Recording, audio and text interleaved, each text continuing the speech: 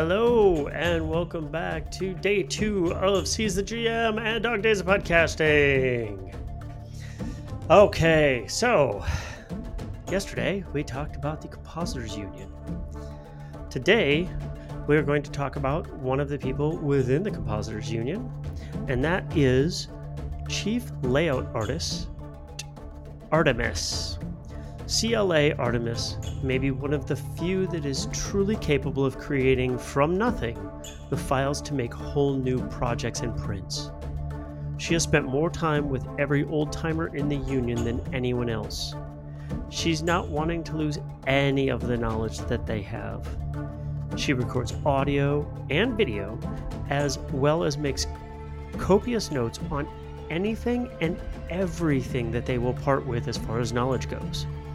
She's been working on a deep archive that cannot be lost. At least she says so. Artemis has figured out new ways to do prints and ways to save on the amount of material used in the process of printing itself. While she is doing all of this, she has not been working on training new compositors for the Union, and that is leading to some conflict in the Union over her position. Artemis does want to get as much recorded before any more knowledge is lost to the void.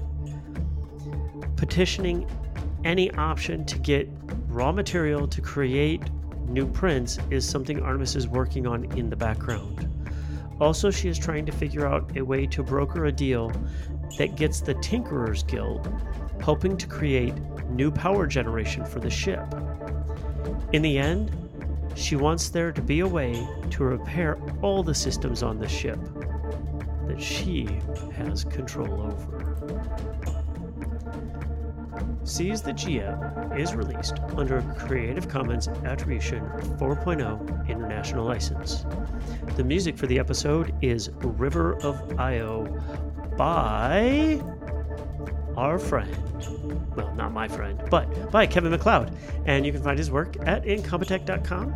It is released under a Creative Commons by Attribution 4.0 license. So, until next time, have fun, roll some dice, and we will see you all soon.